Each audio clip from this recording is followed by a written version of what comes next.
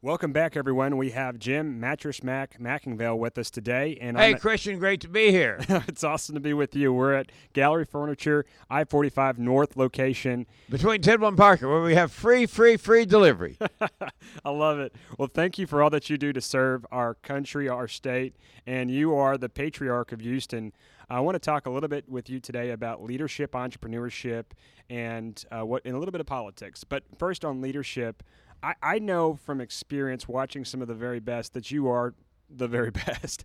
And leadership to me means what happens in a time of crisis. It's easy to talk about leadership, but leadership, what do you do when the going gets tough and you could take the easy way out, but you've always stepped up very big in Houston, whether it be Hurricane Harvey or this past freeze in February. You're always stepping up to the plate and helping Houstonians and helping make this city a better place. What does it mean to you to be a leader? Yeah, Christian, people ask me all the time, why did you rescue all those people and let them in your store during Hurricane Harvey? Why did you let them in during the ice storm? They slept on your fancy mattresses. They slept on your sofas. They ate on your tables. They kind of took over the store for 3 days. What am I going to do? Let my people drown? Let my people freeze to death? I can't do that, you know. My parents taught me that the essence of living is giving, and W. Edwards Deming taught me that we all have a responsibility for the well-being of the community. So I take that very seriously, and I have taught myself over the years. My parents taught me. Hopefully I'm teaching my children and grandchildren that when the water gets hot, it's time to jump in, not jump out. That's such an excellent piece of advice. What do you tell a young man that really wants to make a difference, myself included, and I also reach a lot of young people with Texas Youth Summit. What do you tell young people who want to make a difference in our society and step up and assume the mantle of leadership? You know, look for ways to serve people. Get out there with the common people. So many people come in here that are extremely wealthy, and they're isolated. They live in a big fancy house. They live in a gated neighborhood. They shop at the same stores. Their kids go to private schools. I mean, all that's fine and dandy, and there's nothing wrong with it, certainly. But get out there in the real world and help people. And when you help people, your life has more of a purpose and a meaning, and that's what life's all about. Because at the end of the day, Christian, the good Lord, when we face him, is not going to ask you or I how much money did we make. Instead, he'll ask us how much of a difference did we make, and we got to have a pretty good answer. That's such a good answer, and I want to live that type of life where I wring myself out to serve others and make a difference, as you've always done, and I really appreciate your great work. Okay, well, entrepreneurship, what about taking risks and taking chances? Because obviously you didn't start with this furniture empire.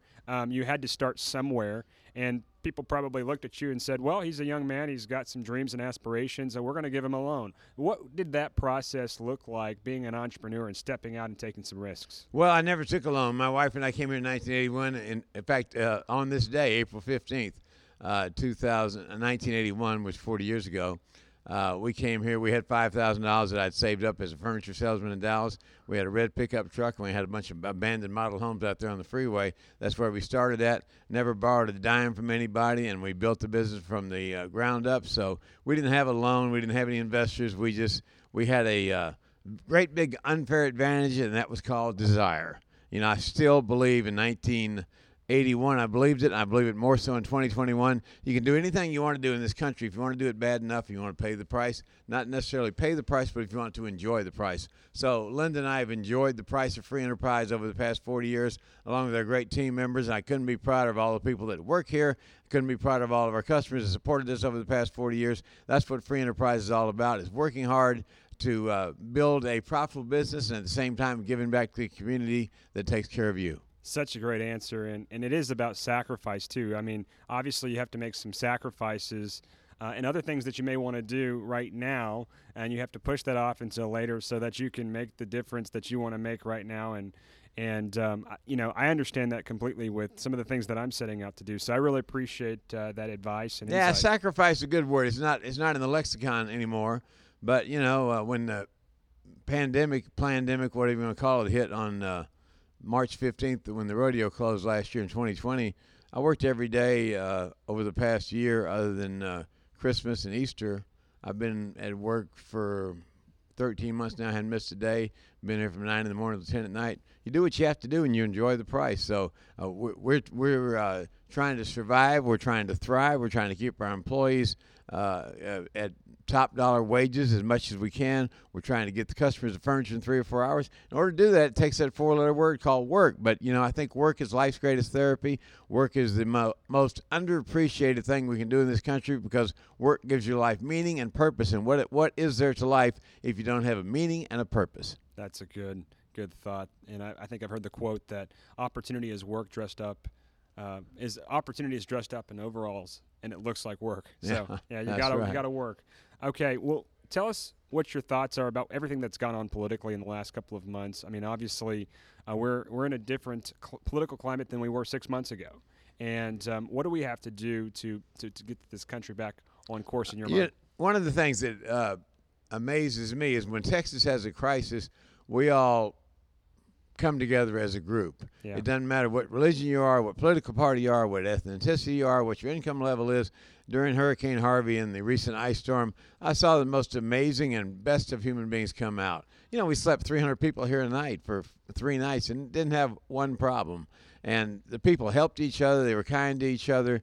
And that's what we should do as Texans. And we do well when in time of crisis. I think we need to help each other all the time, not just part of the time, and help each other have a better life in which we can live, work, play, and raise a family. So I think that a work ethic is very important. I think that education is critical, and I think that more people need to go back to church and get those Judeo-Christian values that help form so many of us. That's a good thought there as well. And my thought is, as a conservative, we definitely got to get our country back on those Judeo-Christian values. We have to believe in American exceptionalism again, because this truly is a nation blessed by God, and we wouldn't have the opportunities that we have, Jim, if we weren't living here in America. And this is a great country. Do we have faults? Of course we do. Yeah. But if this country wasn't so great, why are millions of people coming into it? They're Exactly. not fleeing here, going to Mexico. It's the other way around. So we gotta accept the fact that we're flawed, but focus on our similarities between different parties, different people, and try to figure out how do we make America better for everybody, which indeed we can. I couldn't agree more. Well, Jim, it's nice catching up with you. Thank you again for taking the time, stepping away from all your busy work and talking to me today, and appreciate all that you do. Christian, great to see you. I've followed your career for many years now. You're a very impressive young man. Now it's my time to be the questioner, and your time to be the answerer. Oh, okay. Are you going to run for Kevin Brady's Congress post that he just vacated?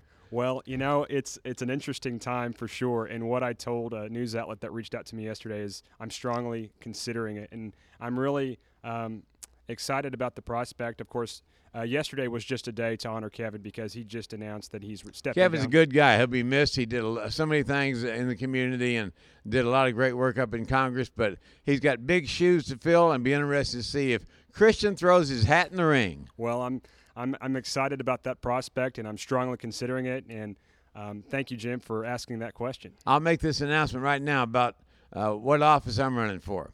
People ask me all the time, are you going to run for mayor? Are you going to run for governor? What are you going to run for? I'm running for furniture, man, so come buy your furniture from us, and we'll deliver it free today. Thanks, Christian. That's awesome, Jim. Well, appreciate you. Thanks for saying that, and that's awesome. Well, all right, my friend. We'll talk soon, and God bless. God bless you. Yes, sir. God bless Texas.